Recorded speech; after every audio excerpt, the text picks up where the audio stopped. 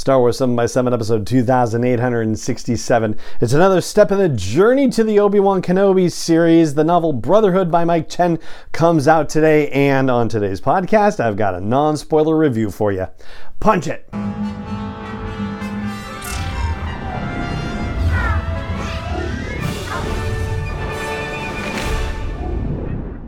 Hey Rebel Rouser, I'm Alan Voivod and this is Star Wars 7 by 7, your daily dose of Star Wars joy. And thank you so much for joining me for it. So let's start off by refreshing ourselves about the deal with Brotherhood. This is from the official synopsis. It says, after an explosion devastates Cato Neimoidia, the jewel of the Trade Federation, the Republic is blamed and the fragile neutrality of the planet is threatened. The Jedi dispatch Obi-Wan Kenobi, one of the Order's most gifted diplomatic minds, to investigate the crime and maintain the balance that has begun to dangerously shift. As Obi-Wan investigates with the help of a heroic Neimoidian guard, he finds himself working against the Separatists who hope to draw the planet into their conspiracy, and senses the sinister hand of Asajj Ventress in the mists that cloak the planet. It goes on to say, amid the brewing chaos, Anakin Skywalker rises to the rank of Jedi Knight, despite the mandate that Obi-Wan travel alone and his former master's insistence that he listen this time. Yeah, that's actually in italics in the description here. Anakin's headstrong determination means nothing can stop him from crashing the party and bringing along a promising but conflicted youngling. Once a Padawan to Obi-Wan, Anakin now finds himself on equal but uncertain footing with the man who raised him. The lingering friction between them increases the danger for everyone around them. The two knights must learn a new way to work together, and they must learn quickly to save Cato Neimoidia and its people from the fires of war. To overcome the threat they face, they must grow beyond master and apprentice. They must stand together as brothers. Now, as that description mentions, we are going to see Asajj Ventress, and it's more than just Obi-Wan sensing Asajj lurking around in the Cato Neimoidian mists.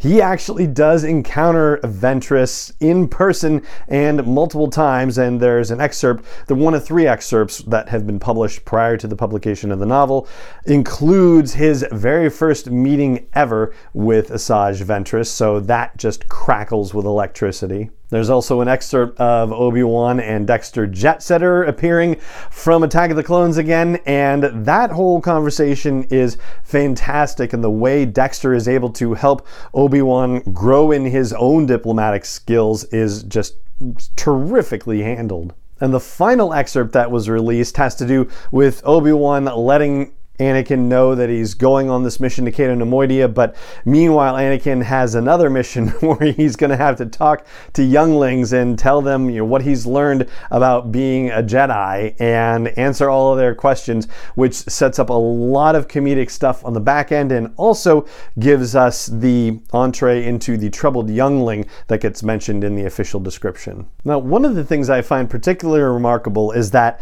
with the Clone Wars having been so well documented, not just in the 7 seasons of the Clone Wars series and the movie, but also with novels that have taken place during the Clone Wars series, it seems like, just on the face of it, there must not be a lot of space in that particular 3-year time period in Star Wars canon storytelling that hasn't really been told, where things haven't been explored, and especially not with these major characters. And yet, Mike Chen has found a place to tell a complete story, one that we haven't heard before. It's, lucky that we got the prompt with Revenge of the Sith and Obi-Wan saying, yeah, the business on Cato Neimoidia doesn't count. But it's another thing to actually find a place to tell that story and do it in a way that fits within the ever-increasing new Star Wars canon, and Mike Chen does that very successfully while also tying it in to other novels. So Queen's Hope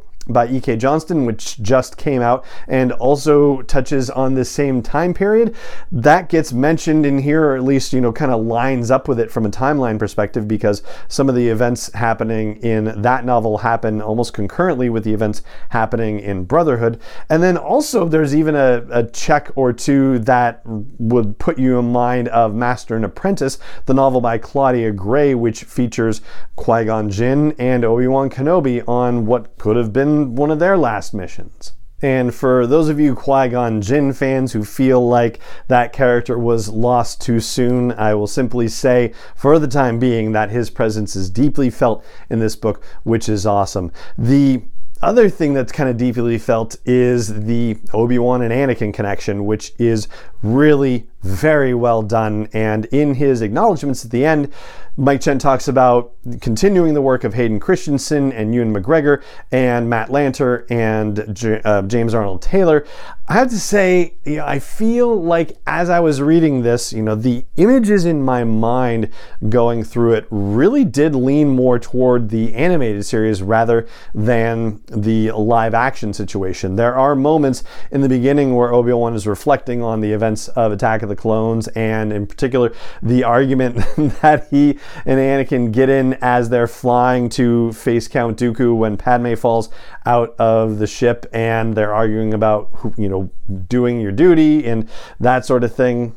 That happens, and yet, I don't know, maybe it is the presence of Asajj Ventress in there, but I definitely, saw this more in an animated fashion. And so I think I heard a little more Matt Lanter, a little more James Arnold Taylor, a little more Nika Futterman in this, and that's okay. That's actually really great and fun, at least it was for me. As for the other characters, it's primarily that Neimoidian guard and that troubled youngling, and in fact the novel itself is told from alternating perspectives. So each chapter is told from someone else's viewpoint, not necessarily repeating stuff that happens, although that does happen in a couple of cases where the events of one chapter bleed into the next as two characters have been together, and maybe you're hearing the end of a scene from one character's perspective, and then the next chapter begins with the other character's perspective, and it kind of recaps a little of that conversation from their own headspace as it moves on from time to time. I really like these new characters, and so I think we'll talk about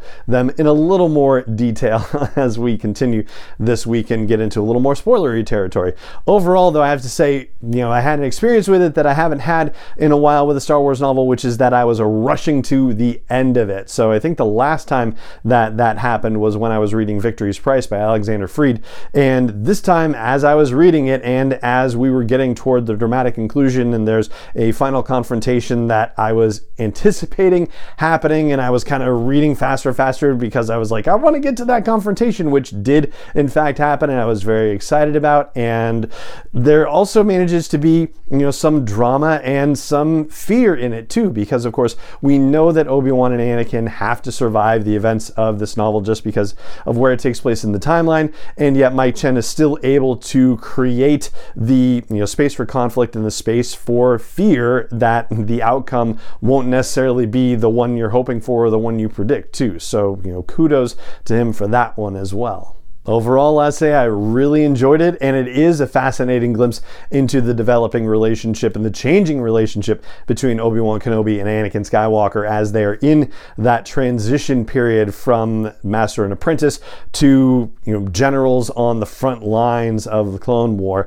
And it's a great thing to check out if you've got the time to do it prior to the Obi-Wan Kenobi series debuting. We'll talk a little bit more about specific details about the book in the coming days, but for now, that is going to do it for this non-spoiler review of Brotherhood by Mike Chen, and that's going to do it for this episode of the podcast. It just remains for me to say thank you so much for joining me for it as always, and may the Force be with you wherever in the world you may be. 7 is not endorsed or sponsored yet by Lucasfilm Limited, Disney, or 20th Century Fox, and is intended for entertainment and information purposes only. Star Wars, the Star Wars logo, all names and pictures of Star Wars characters, vehicles, and any other Star Wars-related items are registered trademarks and/or copyrights of Lucasfilm Limited, or their respective trademark and copyright holders. May the Force be with them. All original content is copyright 2021 by Star Wars 7x7. We hope you love it.